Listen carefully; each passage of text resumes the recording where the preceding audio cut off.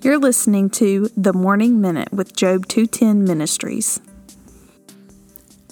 Esther chapter 4, verse 14. For if you keep silent at this time, relief and deliverance will rise for the Jews from another place, but you and your father's house will perish. And who knows whether you have not come to the kingdom for such a time as this?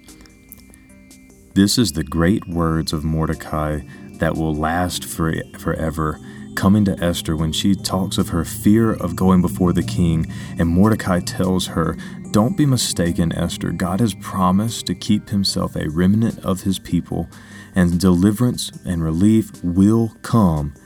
But who knows if you're not in this moment, at this exact time, in the place that you are as queen of the king, for this particular moment. This is your chance to make a difference where you are. This is your chance to use the stolen phrase, to bloom where you are planted." And I use that to challenge us.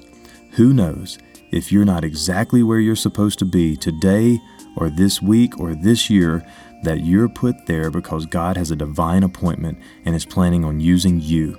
He can definitely use somebody else, but he might be planning to use us. Have a great day.